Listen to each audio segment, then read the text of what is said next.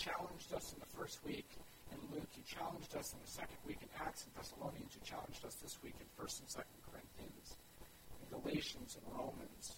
Lord, you're going to continue to challenge us as we read through the Scriptures. We're going to read things that we don't understand or that bother us, Lord, but we know that your word is sovereign, your authority is true, and so we need to wrap our heads around it instead of bringing ourselves to it. So open up the Scriptures, Lord, that we might see what you would have for us this morning. See the truth and light that shines through your word. Oh, Lord, you are our rock and our Redeemer. Be with us. Amen. So, great. What's up? This is one of the weeks. Like, can I be honest? Like, reading through this, I'm not ahead anymore. I got stuck. Because I'm reading through, and you get to 1 Corinthians, and you're like, really? Then you get to 2 Corinthians, and you're like, oh, maybe we live in Corinth. And then you get to Galatians, and you're like, really?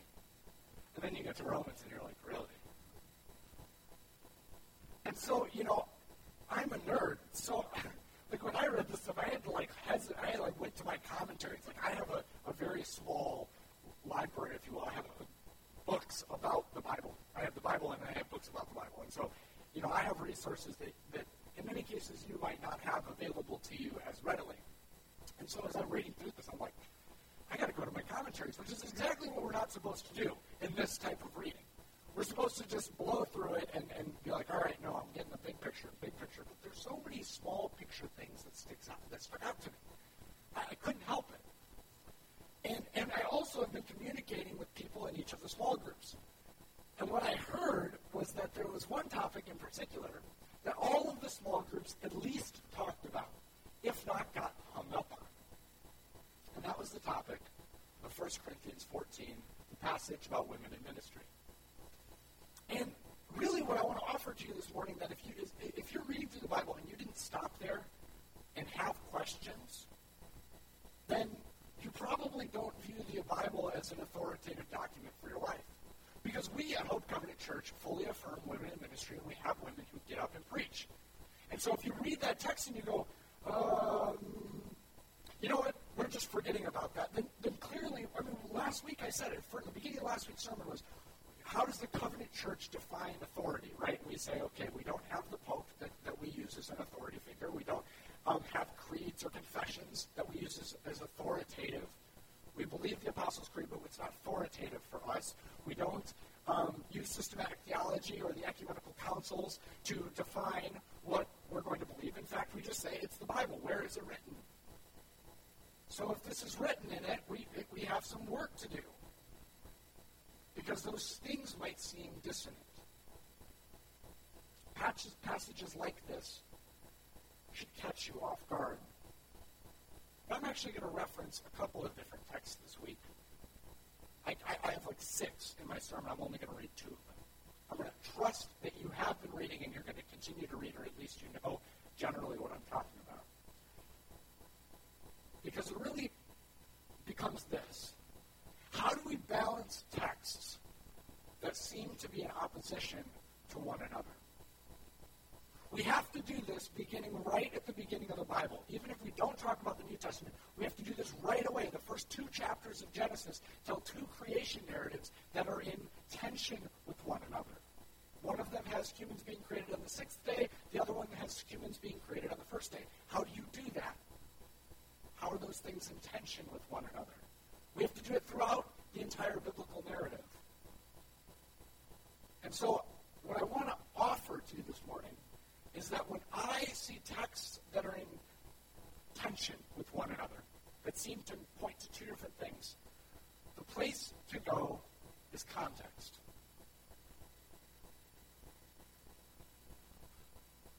But ultimately, we have to remember this truth as we do that. That the Bible, this is an old covenant saying, David Nybal repeats it, but wait, no. It's not David Nybal, it's another one. I'll look it up. I'm sorry, I forgot to write it down in my notes. But this is something that people right at the beginning of our denomination say, that the Bible is food not ammunition. At the very beginning of our context as a church, the Bible is food and not ammunition. So what does that mean? It means that the Bible is for us to grow spiritually, to develop a deeper relationship with Christ, but it should not be weaponized against other people. Let me say that again. The Bible is for our own spiritual growth. It is food for our soul. It is an authoritative document in our individual lives, but it cannot be weaponized against others. That is not the intent of Scripture. But ultimately, that is the intent, that is what we see Scripture so often in the popularized media doing. We have people politicians from all sides of the aisles, from right, left, center, and wherever else, grabbing Bible verses and standing on them and saying, this is my ammunition against them, or this is my ammunition against them. But the Bible is spiritual food, not ammunition. So as I read this, you have to keep that in mind. So I'm going to assume that you're all, like I said, I'm going to assume that you're up to date on the readings, and I'm just going to glance through a couple of them briefly. The first one comes from 1 Corinthians, and this is the text that we're discussing primarily this morning. So I'm going to read the whole thing. I don't have it up on the screen because you've already read it, hopefully, with your eyes. So now I want you to hear it. So close your eyes if you will, just listen up, and I want you to hear this text. And I'm not going to read just the passage that probably caught you up. I'm going to read the entire section from where Paul begins. I'm going to summarize now. I'm going to read through it, and then we're going to discuss why this is a text that we have to talk about intention. Well, my brothers and sisters, let's summarize. It's on page 144. When you meet together, one will sing, another will teach, another will tell some special revelation that God has given, one will speak in tongues, and another will interpret what is said. But everything that is done must strengthen all of you. Again, the Bible is food, not ammunition. No more than 2 or 3 should speak in tongues. They must speak one at a time. Someone should interpret what they say, but if no one is present, who can interpret? They must be silent in your church meetings. The first time Paul tells somebody to be quiet. And speak in tongues to God privately. Let 2 or 3 people prophesy. Let others evaluate what is said. But if someone is prophesying and another person receives a revelation from the Lord, the one who is speaking must stop. The second time Paul has told somebody to be quiet. In this way, all who prophesy will have a turn to speak, one after the other, so that everyone will learn and be encouraged. Remember that people who prophesy are in control of their spirit and can take turns. For God is not a God of disorder, but peace, as in all of the meetings of God's holy people. Women should be silent during church meetings. It's not proper for them to speak. They should be submissive, just as the law says. If they have any questions, they should ask their husbands at home, for it's improper for women to speak in church meetings. So keep your eyes closed. I'm going to read a passage that you will read tomorrow. This comes from Romans 16. It says, I commend to you my sister Phoebe, who is a deacon in the church in Cenchrea. Then it says a little bit farther down the page, give my greetings to Priscilla and Aquila, my co-workers in the ministry of Christ Jesus. And then a little bit farther down the page, greet Andronicus and Junia, my fellow Jews who were in prison with me. They are highly respected among the apostles and became followers of Christ before I did. You seeing the tension yet? Maybe not. Maybe all of that just sounded garbled to you. It's possible. But I think really what's going on is that we have to talk about context. Because let me tell you, there is tension in those 2 passages. In one passage, Paul says very clearly, we might think, hey, women should be silent in the meetings of the church. And then in the following passage to a different group of people, he names women who are not silent in the church. He names Phoebe, who delivers the letter to the Romans and likely was one of the readers of the letter to the Romans. She was the person who took the gospel to the church at Rome. He names Priscilla and Aquila. He says, are my co-workers in the gospel, co-laborers in the gospel, an equal level, perhaps. And then he names Junia, and this is the most significant of all, even though likely you read, or you would have read through this text as nothing.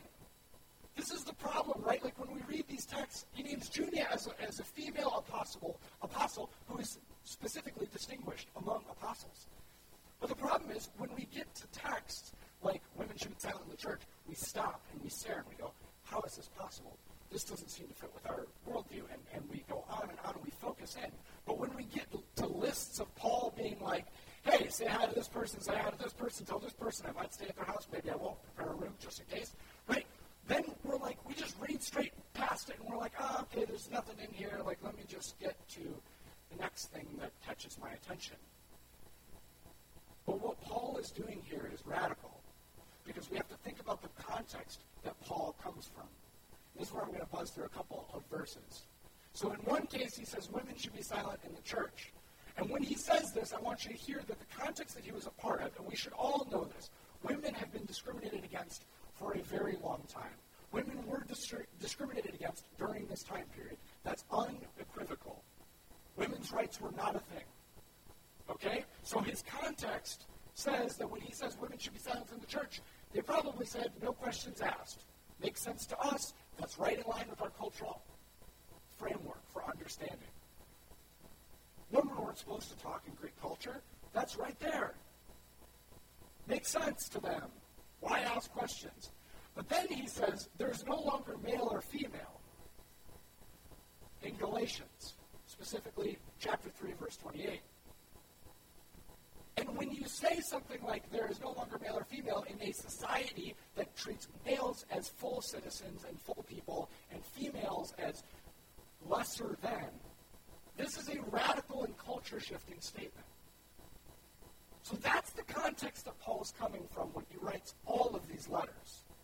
So that's part of the tension that we have to read into this. We don't live in Paul's time. So when we see women be silent in the church, we would say, well, there's a lot of questions there. I have a lot of questions about that. Can you explain that to me? Can you go deeper into that? When he says there's no longer male or female, we say, yeah, that's right in line with what we believe in our current culture, and we read right past it. But this has not always been the case.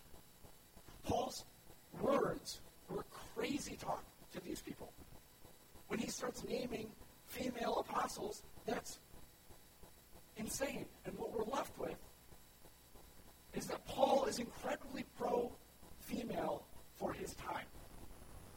This is the truth. Paul, in comparison to other people who are writing at the same time, is incredibly pro-women. That does not erase the text. We still have to ask the questions about the text that trip us up, because the Bible is authoritative to us. But we have to start from the presupposition that Paul is incredibly pro-female, incredibly pro-women, in comparison to the other people at the time. And so then, we have to ask this question. What are the rules, and what are the exceptions to the rules? Is the rule that women have to be silent in the church, and the exception is that Junia is an apostle, who's clearly not silent? Or is the rule that women should be in leadership roles like apostleship, and the exception is that in the Corinthian church, women need to be silent? This is the question that we have to ask, because ultimately, the Bible is a contextual document. And there are texts that we have to hold in tension. And so, I'm just going to run through a couple things here, really, really briefly. But another example of Paul being pro-women you'll read later on, and you might have heard this as a text that tries to hold up men, but, wives submit to your husbands. You heard this, probably. It comes from Ephesians. What's the following verse? Husbands submit to your wives. The first thing, wives submit to your husbands, again, completely contextual. Everybody would be like, yeah, that's what everybody does. Husbands submit to your wives. Crazy, radicals, stop the press. Hey, whoever's reading this, stop reading that. That's crazy talk. See, Paul is always balancing these two things. How do we move culture forward? And how do we balance that? Neutral submission equality is not a value in the ancient world. We have to hear that. And so, let's look at some of the discrepancies as I read them. You can disagree with this if you'd like. But we have 1 Corinthians 11, which was another hot topic of conversation in a couple of the different small groups. Women should pray and prophesy with their heads covered. Okay, it says that in 1 Corinthians 11. Which, by the way, we view that as contextual today because I can look out and none of you have your heads covered. Okay? We were all just praying. So, there's that. But both of these are verbal forms of teaching, especially prophecy. Second, women should be silent in the church. So, they should not speak. 1 Corinthians 14. How can you be told how to do something and then told that you have to be silent? You see, all of a sudden you're getting this weird tension, right? What are we going to do with it? Was one of these just made up? Some people have suggested that. Some scholars have suggested that one of these two verses was just added to the Bible and Paul never really meant it. I'm pretty uncomfortable with that. Because that means that we have then we got to ask that about a lot of things in the Bible, right? Well, people have said that. Paul doesn't contradict himself. We also have, this is in 1 Timothy 4, you're going to see this later. And I'm actually not going to talk about this text today because we don't have nearly enough time to go through that. But I'm going to use the Wednesday Bible study. It's going to be kind of an extended Wednesday Bible study, the videos on Facebook. And I'm going to go through it in the same way that I'm doing 1 Corinthians 14 here today.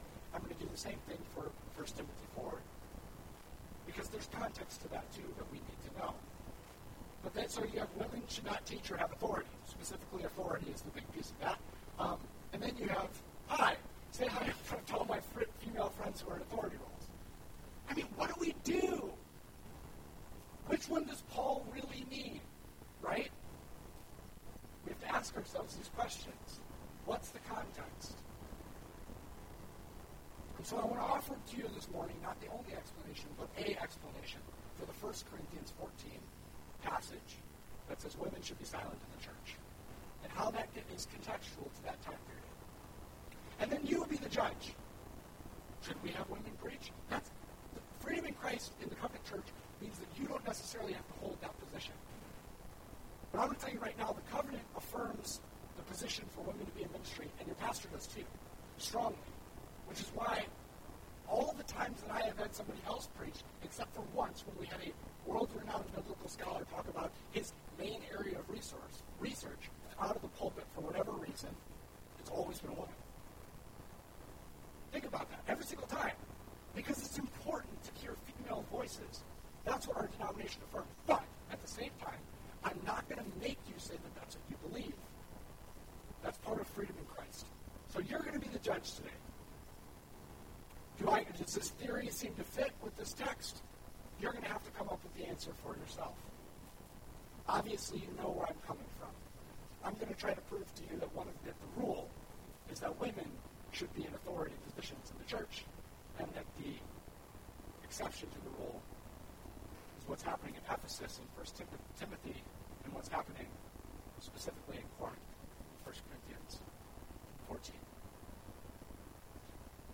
So I want to start with a little bit of context, because the Bible is food, not ammunition.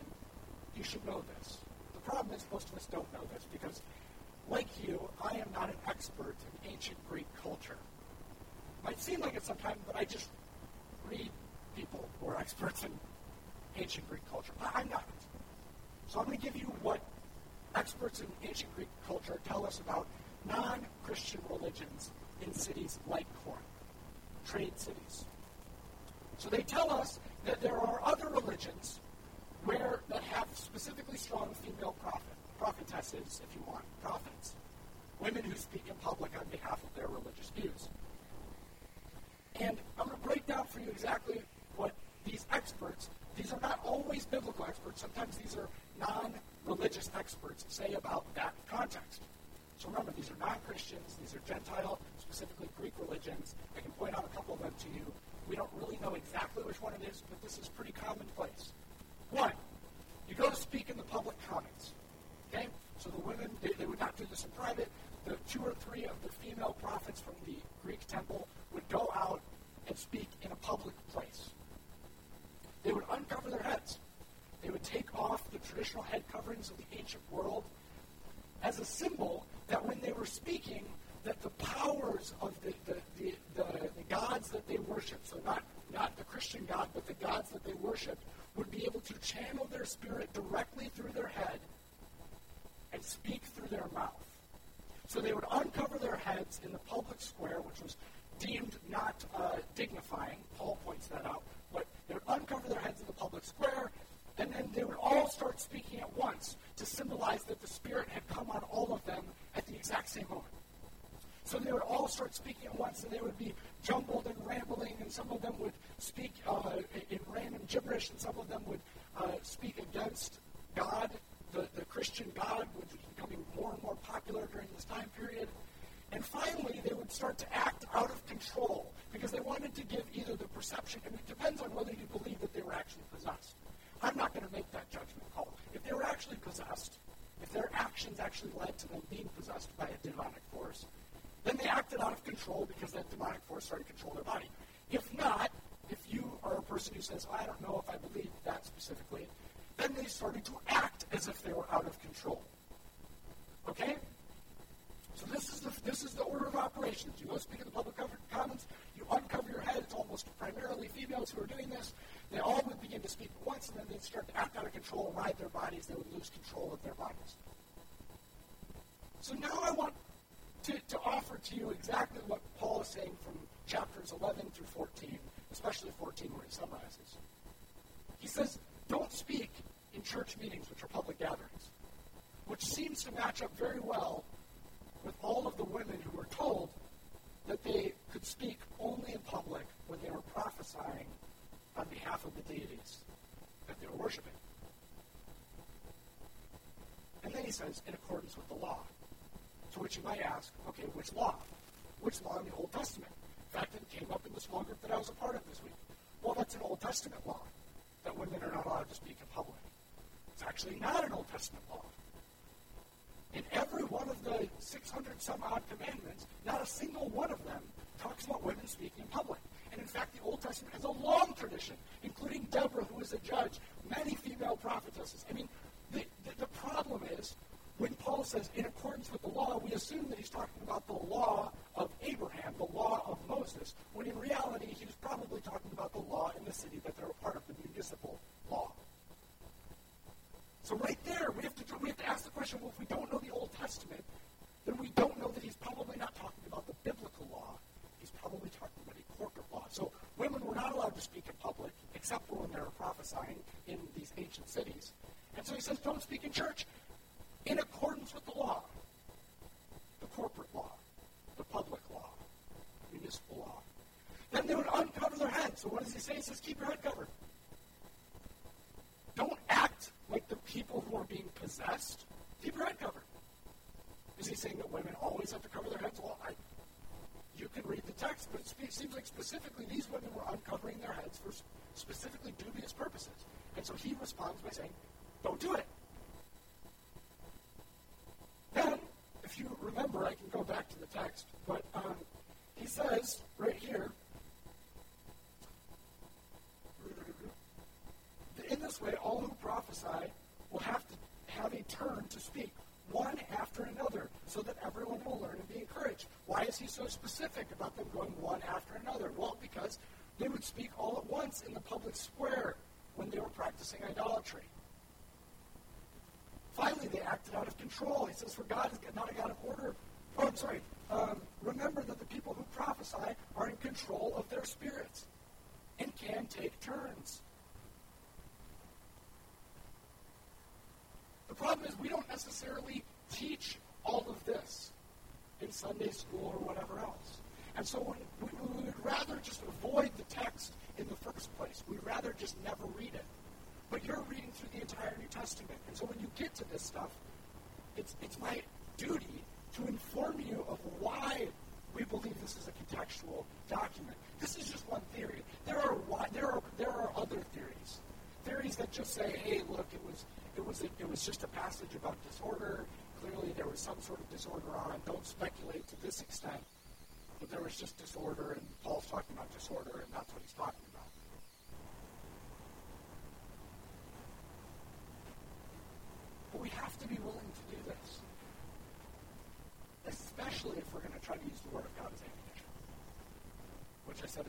is not what we're supposed to do. See, the truth is, if you read through the text and you look for your own spiritual development in it, if you read through it as food, you probably don't need to do this.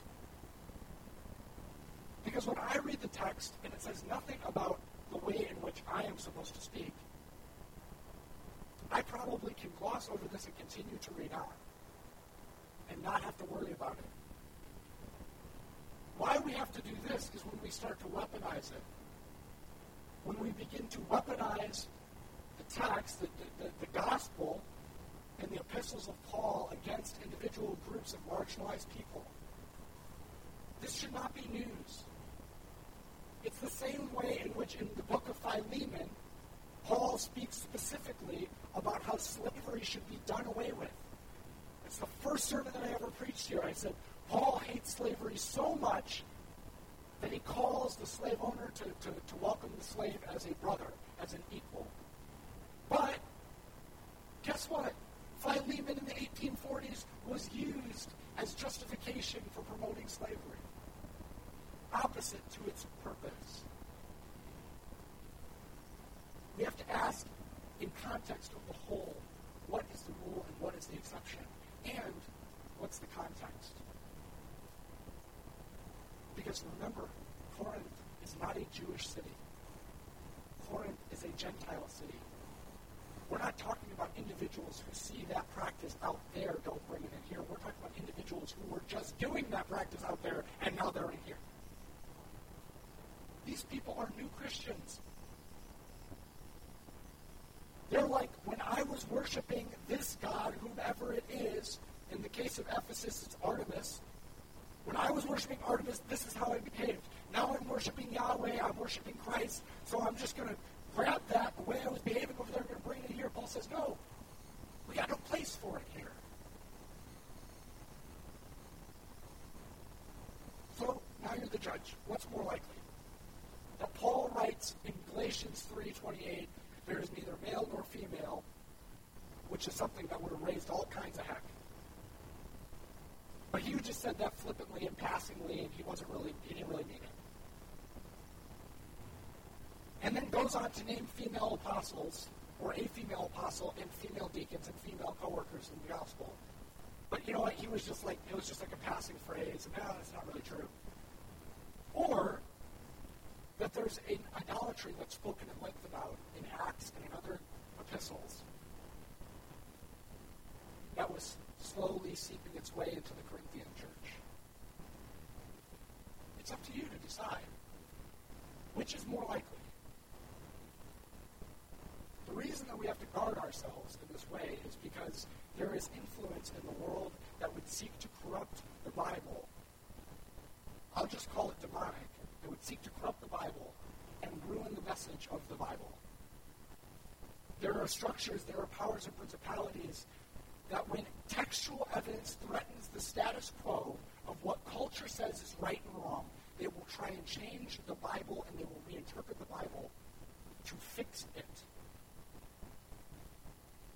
And so often I've heard people who come from conservative backgrounds theologically say, you're trying to fix the Bible to have females in leadership because that's not what it says.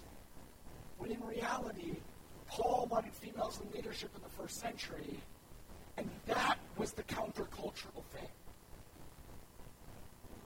It's one of the unique ways in which the church has caught up to the Pauline standard. We're not contextualizing. We're not putting something here that's not here. It's here.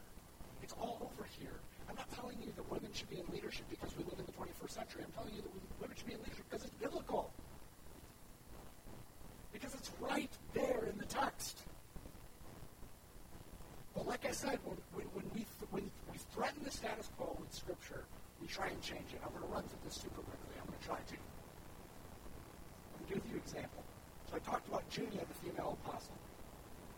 This idea was so threatening to the church that over time, the church has tried to change the Bible to fit their preconceived notions of who should be in leadership and who should not be.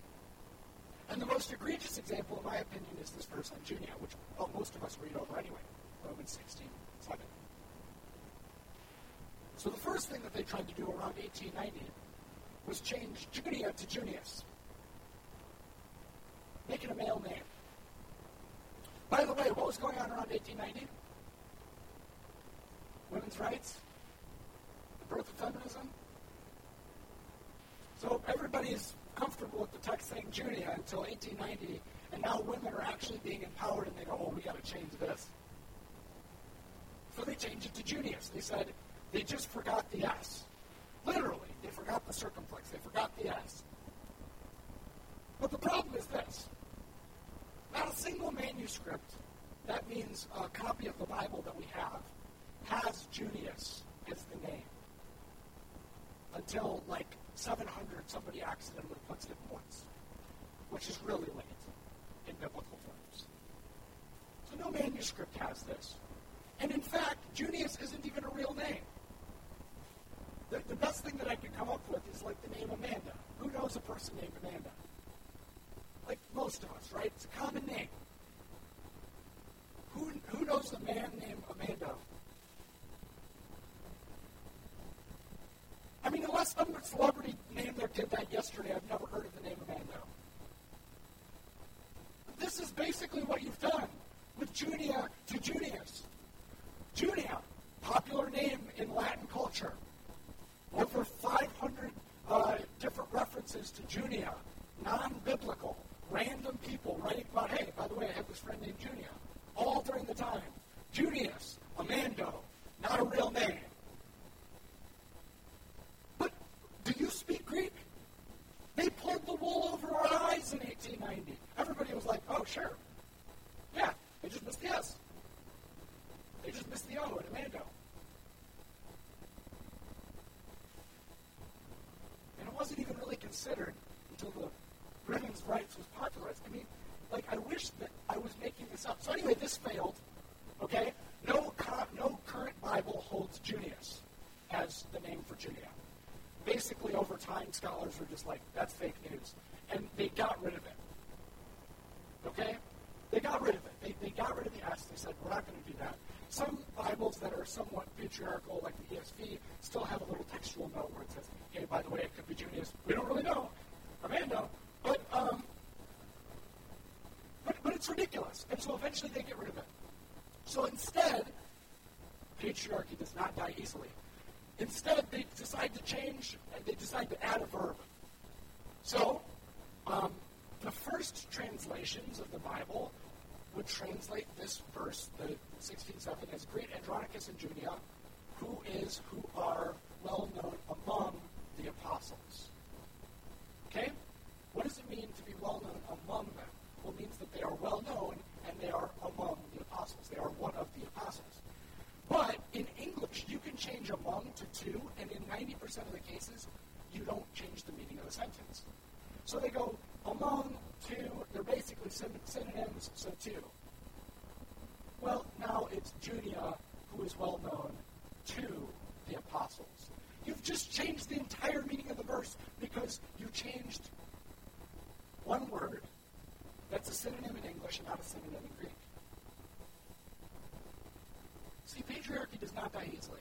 Our preconceptions, our tendency to weaponize the Bible and change its meanings and read in what we want it to say, do not die easily. But the Bible is not food. It's not ammunition, it is food. And if you want one final nail in the coffin on this one about Junia being an apostle, there is an ancient author. His name is John Chrysostom. Spelling Chrysostom is really difficult, so I didn't put a slide up on it. But he was a native Greek speaker.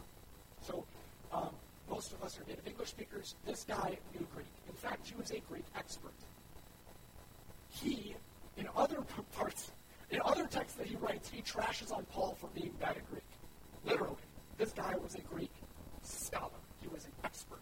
He also didn't really like women very much. It's well noted. He was not a feminist. He was pretty anti-woman. But yet he writes a commentary on the book of Romans. And he says this: to be an apostle is something great. But to be outstanding among the apostles, just think And what a wonderful song of praise that is, that they were outstanding on the basis of their works and virtuous actions. Outstanding among them, not well known to them. Indeed, how great the wisdom of this woman must have been that she would be deemed worthy of the title apostle.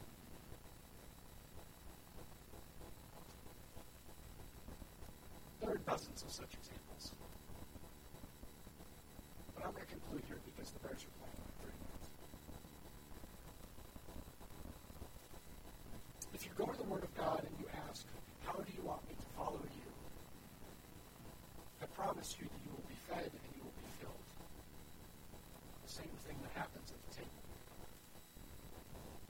Different. But you'll be fed and you'll be filled. If you go looking for your ammunition or your weaponry against other people, you better do a lot of study. Because a lot of these answers are out right there. I have a degree in this. I spent hours and hours studying this. Because this is hard. There are millions of words written about the Bible. Not in the Bible. There are millions of words written about the Bible. It's really difficult. But it shouldn't be an obstacle. Having to dig deeper is not something that should discourage you from wanting to read. It should be humbling, sure. You should never go to it and go, this is what it means, I'm positive. If I do that, cut me off. Tell me, John, you can't do that. It should be humbling. But it should also be inspiring. How much wisdom is there in this? That is counterculture and so inclusive of marginalized people. See, we live in a world that wants to push its mess onto this. It wants this to justify its messiness and its brokenness.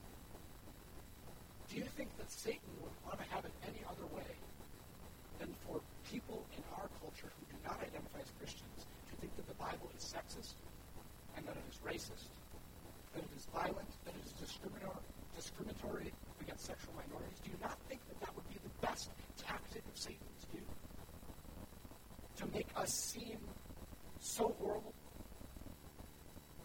when in reality the context, imperialistic, when the context would speak in direct opposition to that. Jesus was the most inclusive figure of the entire historical world.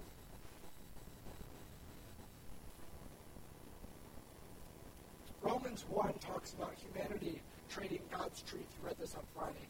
Humanity trades God's truth for a lie and started acting not out of God's will, but out of their own sinful desires. There is no greater sinful desire, in my opinion, than pride, than the lust for power and the abuse of privilege against people who are marginalized. It was women. Frankly, it still is women. The Covenant Church does not have enough female senior pastors. There are too many denominations, and by the way, in Orland Park, more than half of the churches do not ordain women in ministry roles. Some of that's just, hey, you can't preach at all. Some of that's you can't be a lead pastor, which, by the way, was nowhere in your reading, and you won't find it in your reading.